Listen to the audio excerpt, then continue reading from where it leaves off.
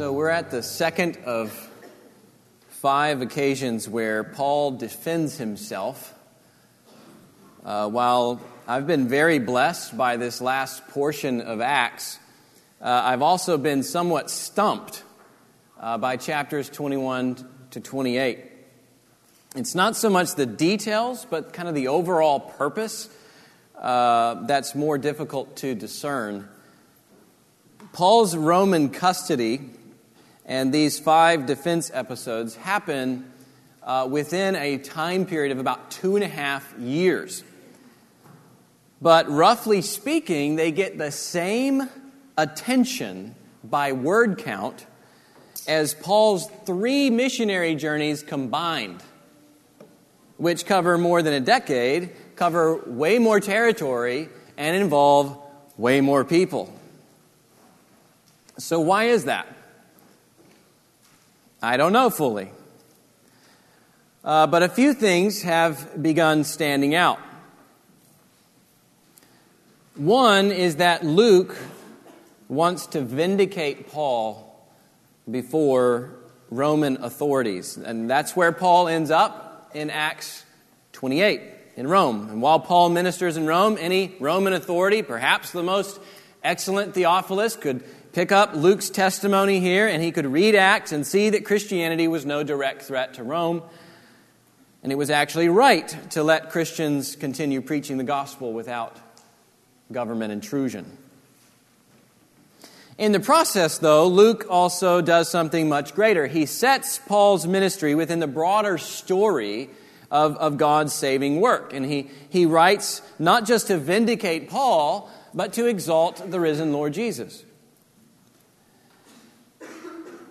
Therefore, Luke begins with a gospel first, and he tethers the events of Christ's life, death, and resurrection with the Old Testament. What God promised, Jesus fulfills in his life, death, and resurrection. And then Luke continues with Acts to show the risen Jesus continuing God's work in and through his apostles and church. So it's not so much about what Paul's up to, most excellent Theophilus, but what the risen Lord Jesus is up to and whether your life squares with his kingdom. But something else is this. Luke's gospel also focuses on 5 trials at the end of Jesus' ministry. Jesus stands before Annas, the Sanhedrin, and then King Herod, and then Pilate twice. So twice before the Jews, 3 times before Rome. And likewise, Paul stands before the Jewish crowd, the Sanhedrin, Felix, Festus, and King Agrippa. So could it be that Paul's sufferings here in Acts before the Jews and then Rome parallel Jesus' sufferings? That's not to say Paul's sufferings were redemptive like Jesus' sufferings, but could it be that the Spirit, working through Luke, writes in such a manner that we make this connection? That those who follow Jesus, their lives will end up imaging Jesus. And in that sense, Luke also presents Paul as an example for us to imitate. As we'll see today, Paul's example wasn't always perfect. Nevertheless, Luke's account of Paul's next defense reveals 3 crucial truths for our discipleship. Richard Wurmbrand once said, "The role of preparation for suffering must start now. It's too difficult to prepare yourself for suffering when the communists put you in prison." And to that end of preparing you, let's look at 3 crucial truths for our discipleship, our preparation for suffering. Paul's last defense sent the Jews into a frenzy. To maintain peace, Roman officials intervene, and then Paul utilizes his rights as a Roman citizen to escape a flogging. And still, the tribune doesn't know what's going on. And that's where we pick it up in verse 30. He says, "But on the next day, desiring to know the real reason why Paul was being accused by the Jews, he unbound him and commanded the chief priests and all the council to meet. And he brought Paul down and set him before them. Looking intently at the council, Paul said, 'Brothers, I've lived my life before God in all good conscience up to this day.' And the high priest, Ananias, commanded those who stood by him to strike him on the mouth. And then Paul said to him, 'God is going to strike you, you whitewashed wall. Are you sitting to judge me according to the law, and yet contrary to the law, you order me to be struck?'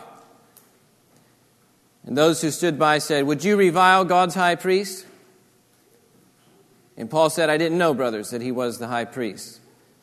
For it's written, you shall not speak evil of a ruler of your people.'"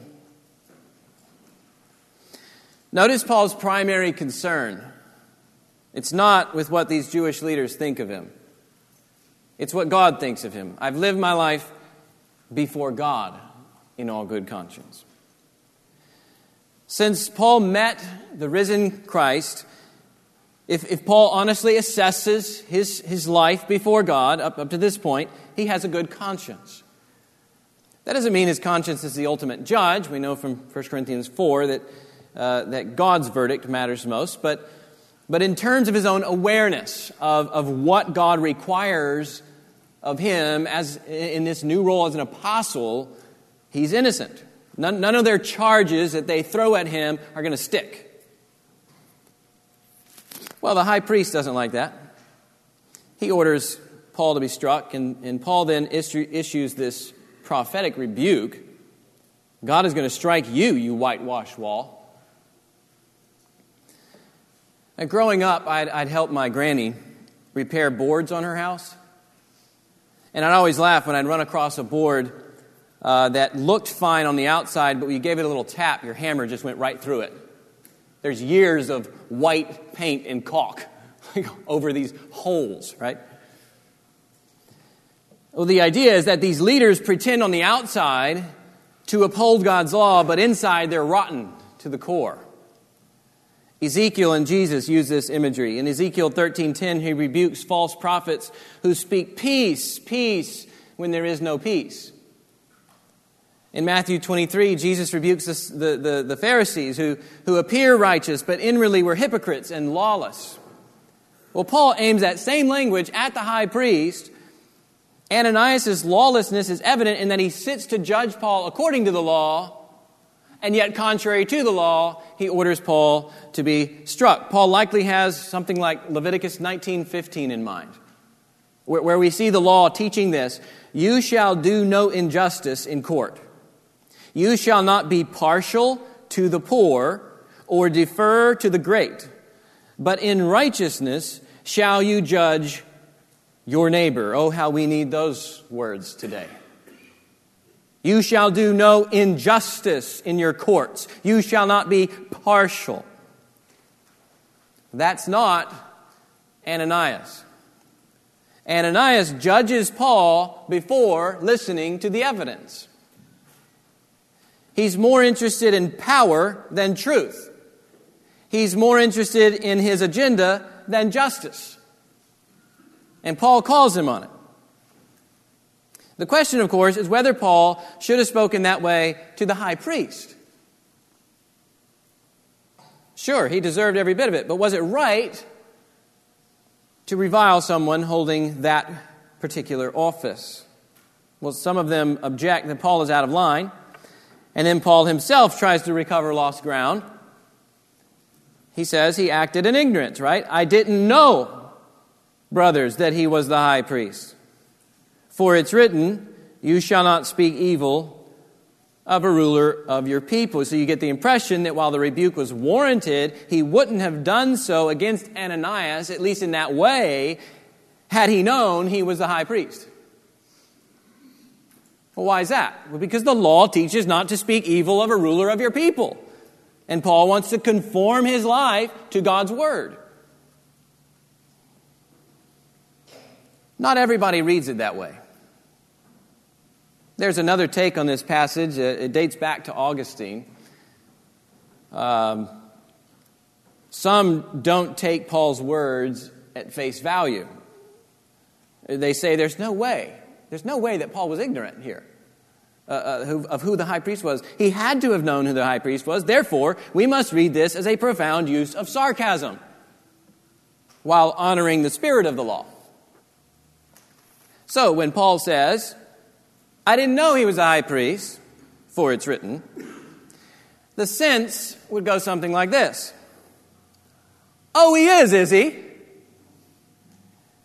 By the way he's acting, it's awfully hard for me to tell. I thought high priests usually treat people with justice according to the law, right? Since he's not acting that way, it was hard for me to tell. Otherwise, I'd be glad to honor him as the law says. That's a viable reading. And if you take it that way, you'll likely end up using it to justify how prophetic rebukes are necessary when religious leaders abandon justice in the name of God. But I don't think we have to read such irony into Paul's words, because the irony is already present in Luke's words. And it stands out far more sharply when we take Paul's words at face value. That is, somehow he was truly ignorant. He's been away for years. And had Paul known Ananias was the high priest, he wouldn't have spoken that way. Why? Because he seeks to honor the law. Luke is intentionally setting Paul's example of honoring the law beside the Jewish leaders who disregard the law. Think about it. When Paul brings up God's law, the Jewish leaders deflect. You want to revile the high priest that way? When they bring up God's law, Paul humbles himself before it. And so we as readers are sitting here and we say, who's the hypocrite? Who's the unjust? Right? Anybody reading Acts will conclude it's the council. They're the hypocrites and they're being unjust.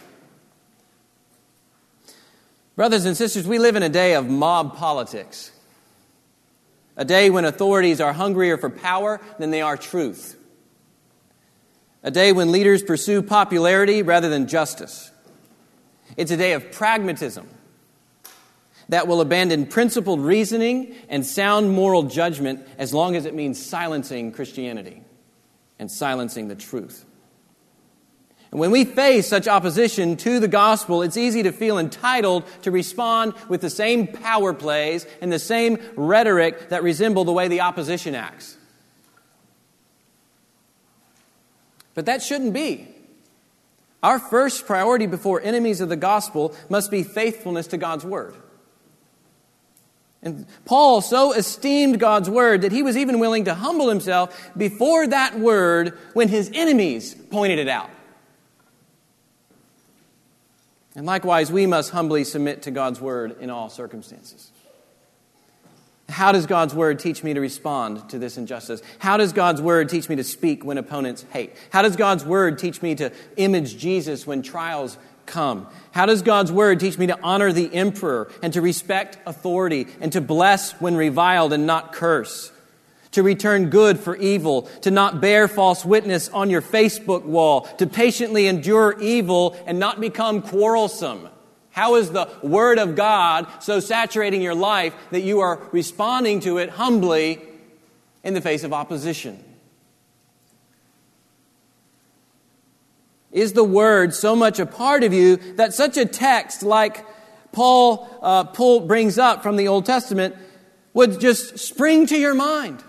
And not just spring to your mind before a ruler like Ananias, but you'd humbly submit to it before him. The Word must saturate us and guide our actions. It's hard to be faithful when you're itching for revenge. So live your life before God in all good conscience and trust that He will use your faithfulness to His Word to expose the enemy's hypocrisy. You be faithful to God's Word, and you leave the results to God. When you're faithful to His Word in trial, your life will teach the world that Jesus is Lord and not your inner passions. And that His law is supreme and not you.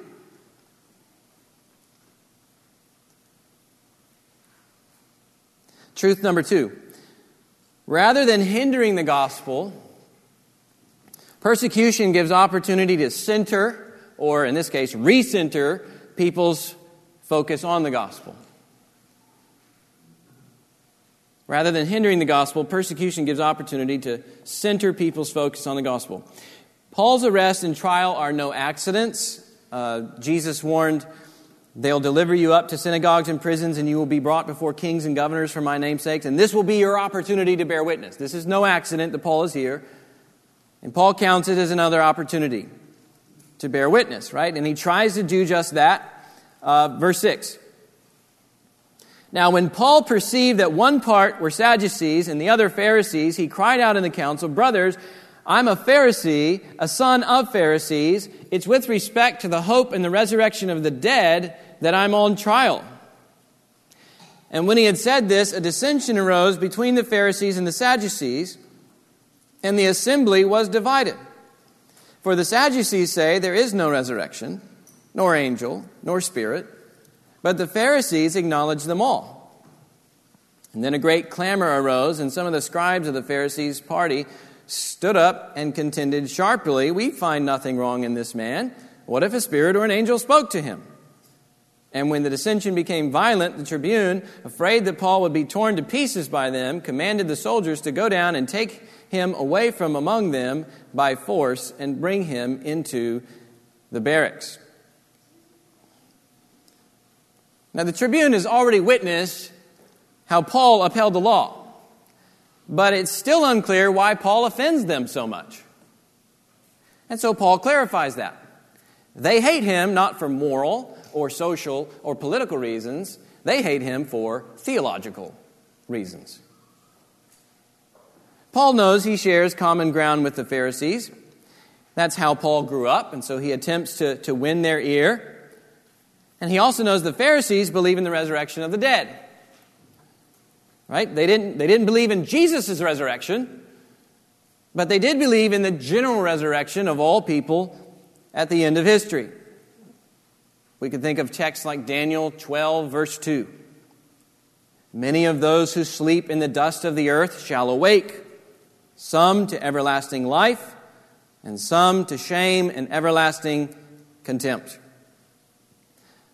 So Paul knows this about the Pharisees, and he uses it to build an inroad to the gospel. That's his intent, and we know that's his intent because Paul will later look back on this trial in chapter 26, verses 6 to 8, and there he reiterates why he was on trial. "I stand here on trial because of my hope in the promise made by God to our fathers, and for this hope I'm accused by Jews, O king. Why is it thought incredible by any of you that God raises the dead?"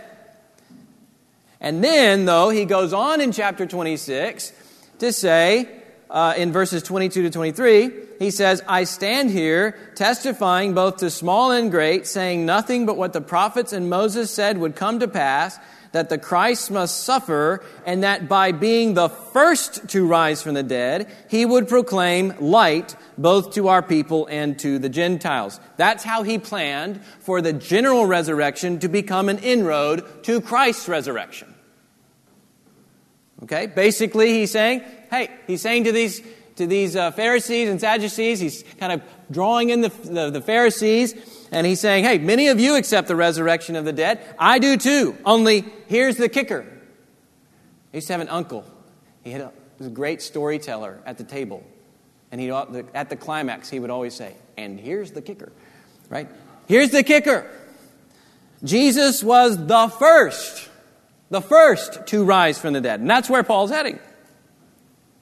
This is what the Bible usually means when it says that God raised Jesus from the dead, right? Meaning from all the dead ones. It's not just saying Jesus rose from death, but that he also beat everybody else out of the grave. So he's the firstborn, he's the first fruits, and therein lies our hope of a future resurrection to life, if we believe in him, and not to contempt. And that's where he wants to go. He wants them to see how preaching the resurrected Jesus isn't contrary to the hopes of Israel. It is the fulfillment of the hopes of Israel. Right? He's trying to draw them in. But apparently, he doesn't get to say much more than I'm on trial with respect to the hope and the resurrection of the dead. And then Pharisees and Sadducees start debating each other, and all chaos breaks loose. Nevertheless, what do we as readers learn from this situation? Well, we find that Paul wasn't really doing anything against Rome. Paul wasn't leading the Jews to revolt, as they have they already accused him of and will accuse him of again. Paul wasn't the cause of their fanaticism, right? Even they can't get it together themselves. The Pharisees even begin to say, we find nothing wrong in this man. Which means the real reason they all hate Paul must be something else. The real reason they all hate Paul is that he preaches the crucified and now risen Lord Jesus. Right? These otherwise theological enemies become friends against Paul and anybody else who preaches Jesus. That's the point. And that's what Luke means to show anybody reading the book of Acts. Paul has recentered the conversation around the good news that God will fulfill his people's hope in Christ and raise them from the dead. That's why they hate him. That's why enemies become friends against Paul. He preaches the gospel. And again, the apostles return to resurrection hope in their preaching. Resurrection is a fundamental truth without which there is no good news. But with the resurrection, there's much good news. It means Jesus' death truly forgives sins. It means the risen Christ is taking everything to the judgment in the new creation. Our enemies will be held accountable and judged for their hypocrisy and injustice. But for those united to Christ, for those who believe in Him, for those who had their sins washed away and judged in the person of Christ, He will raise us to reign with Him forever. And that's the message that sets people free. That's the message our enemies need to hear. Opposition shouldn't mean we close up and we keep quiet about the gospel.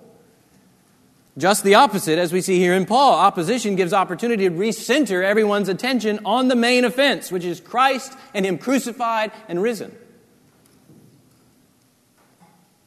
People are going to be offended when we uphold, as Christians, certain moral norms which are founded in God's Word.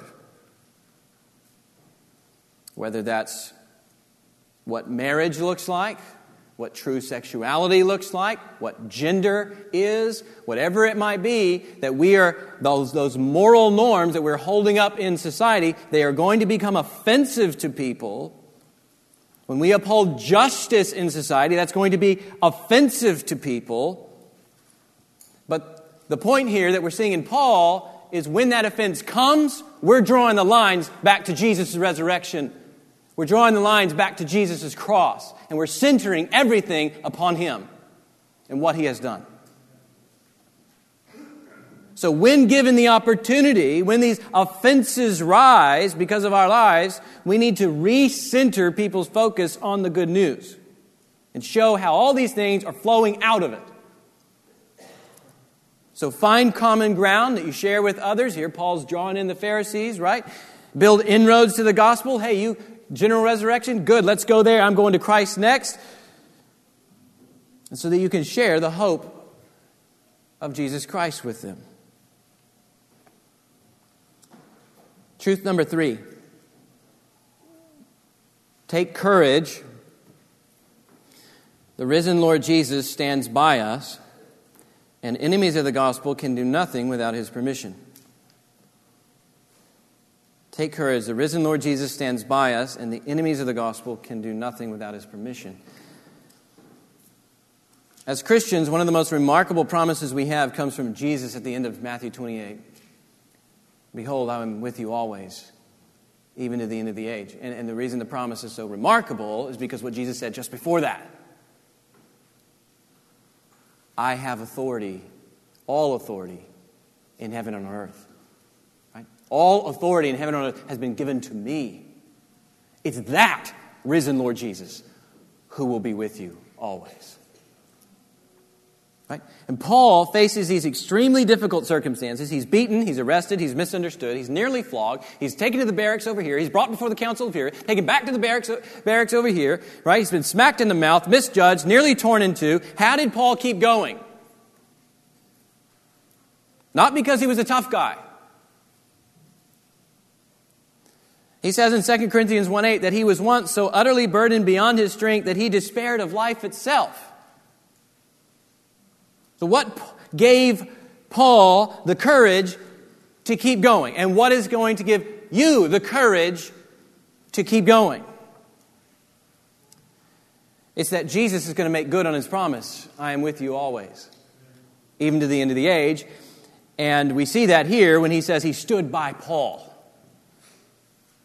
Look at verse 11. The following night, the Lord stood by Paul and said, "Take courage, for as you have testified to the facts about me in Jerusalem, so you must testify also in Rome."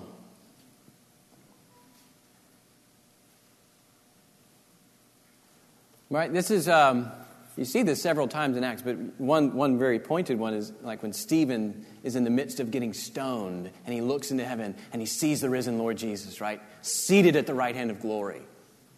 Meaning, Jesus is with him in the midst of being stoned, right? And we're getting the same kind of picture here with Jesus being with Paul and standing beside Paul. And I think we should take a couple things away from that. One is that our Lord Jesus stands by us, beloved. We may not receive a vision like Paul received in Acts 18, verse 9. We may not have the risen Jesus standing beside us, giving us a word like Paul hears here in verse 11. But the Lord has taught and has promised us in written revelation that He will stand by us.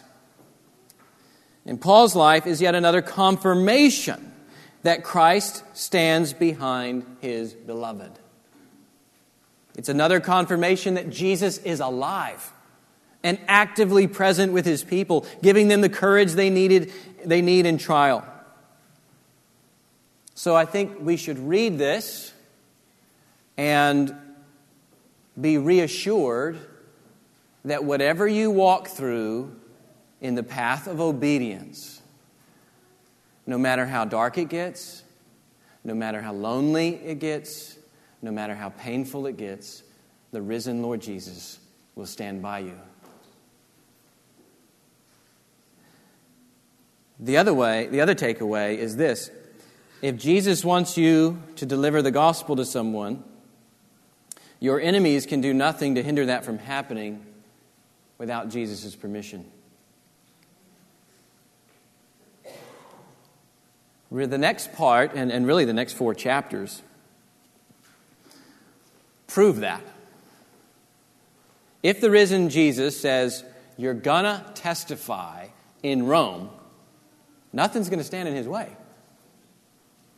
Nothing's going to stop that from happening, not even 40 men who make it their aim in life to kill you. Look at the conspiracy that's hatched in verse 12. When it was day, the Jews made a plot and bound themselves by an oath, neither to eat nor drink, till they had killed Paul. They were more than 40 who made this conspiracy. And they went to the chief priests and elders and said, "We've strictly bound ourselves by an oath to taste no food till we have killed Paul. Now therefore you, along with the council, give notice to the tribune to bring him down to you, as though you were going to determine his case more exactly. And we're ready to kill him before he comes near." So that's the conspiracy. Over 40 men conspiring to kill Paul, only they don't see who's really in charge, do they? Right? If Jesus said Paul will go to Rome, He's going to get Paul to Rome. One step in that process is using Paul's nephew to expose this conspiracy, and then using a self-serving Roman official to frustrate the conspiracy. Verse 16. Now the son of Paul's sister heard of their ambush. And so he went and entered the barracks and told Paul. And Paul called one of the centurions and said, "Take this young man to the tribune, for he has something to tell him." So he took him and brought him to the tribune and said, "Paul the prisoner called me and asked me to bring this young man to you, as he has something to say to you."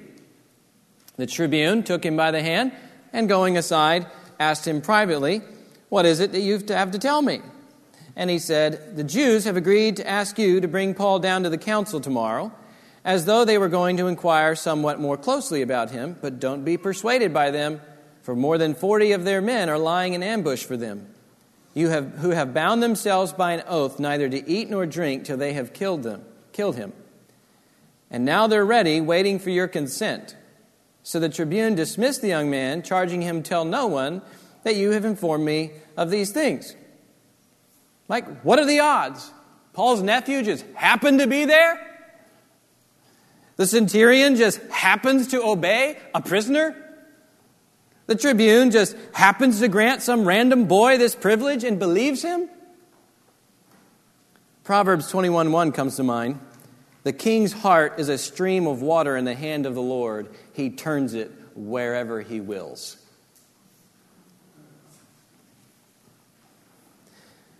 Verse 23.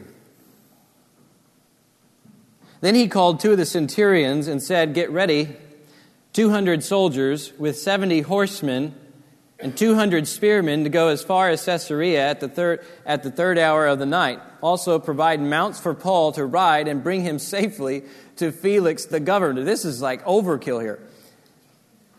And he wrote a letter to this effect. Claudius Lysias. Oh, we finally found out the tribune's name. Claudius Lysias, to His Excellency, the Governor Felix. Greetings. This man was seized by the Jews and was about to be killed by them when I came upon them with the soldiers and rescued him, having learned that he was a Roman citizen. Notice how he spins that. That's not exactly what happened, right? He didn't like, "Oh, Paul's a Roman citizen, I will come to your rescue," in the middle. No, he had Paul strapped down ready to flog Paul before he found out he was a Roman citizen. Right? But here he's kind of spinning everything to make himself look good in the eyes of the excellent Felix, right? So you got this self-serving Roman official, and Jesus is using him to accomplish his will. And he carries on in verse 29. "And desiring to know the charge for which they were accusing him, I brought him down to their council. I found that he was being accused about questions of their law, but charged with nothing deserving death or imprisonment. And when it was disclosed to me that there would be a plot against the man, I sent him to you at once, ordering his accusers also to state before you what they have against him. So the soldiers, according to their instructions, took Paul and brought him by night to Antipatris. And on the next day, they returned to the barracks, letting the horsemen go on with them. And when they had come to Caesarea and delivered the letter to the governor, they presented Paul also before him. On reading the letter, he asked what province he was from. And when he learned that he was from Cilicia, he said, 'I'll give you a hearing when your accusers arrive.' And he commanded him to be guarded in Herod's praetorium." He's being guarded now too. 200 men getting him out of there. Now he's being guarded. Now those involved in Paul's escape don't know it.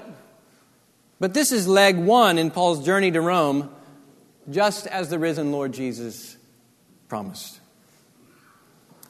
The story of this event here, it's meant to be read in light of verse 11.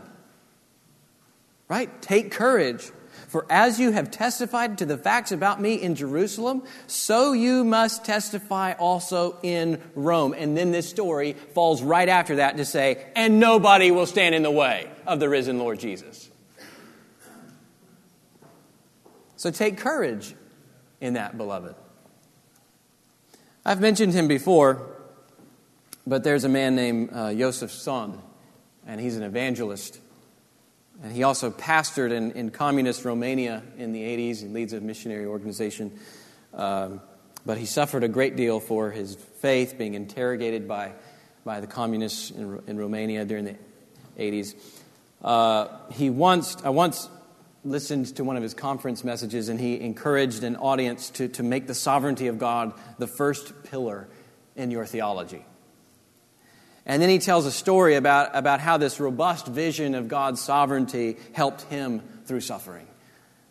So at one point in his ministry, the authorities decided to put him on trial for preaching the gospel in Romania. And before the trial comes a point where he has to give a statement to the police.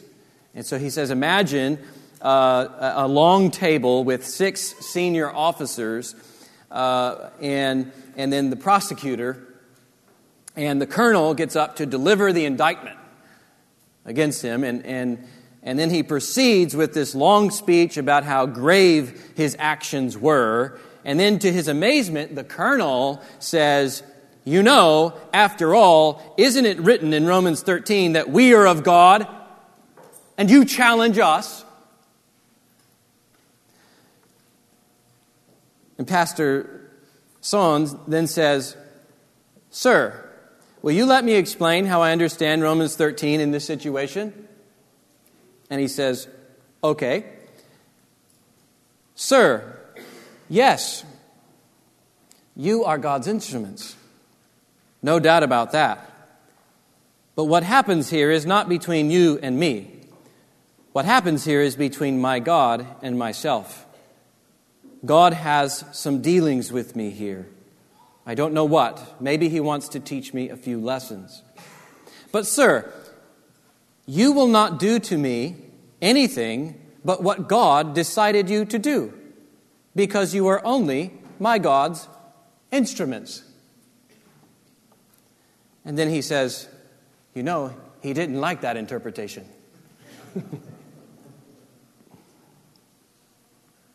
But then he asks the audience, he says, if all of your enemies are God's instruments, why are you so afraid?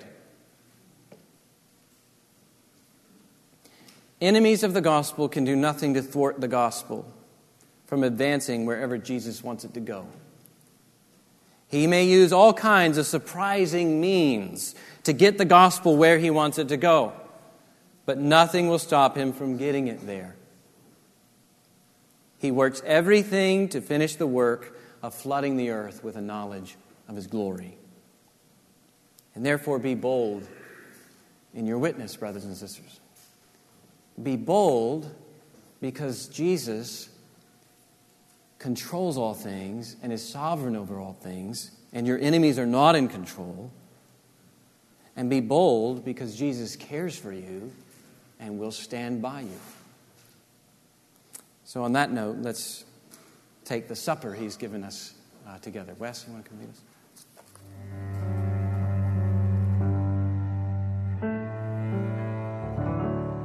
This podcast is brought to you by Redeemer Church, a community of believers in Fort Worth, Texas, committed to equipping God's people to delight in God's glory and declare that glory to our neighbors and the nations. For more information, visit our website at redeemerfortworth.org.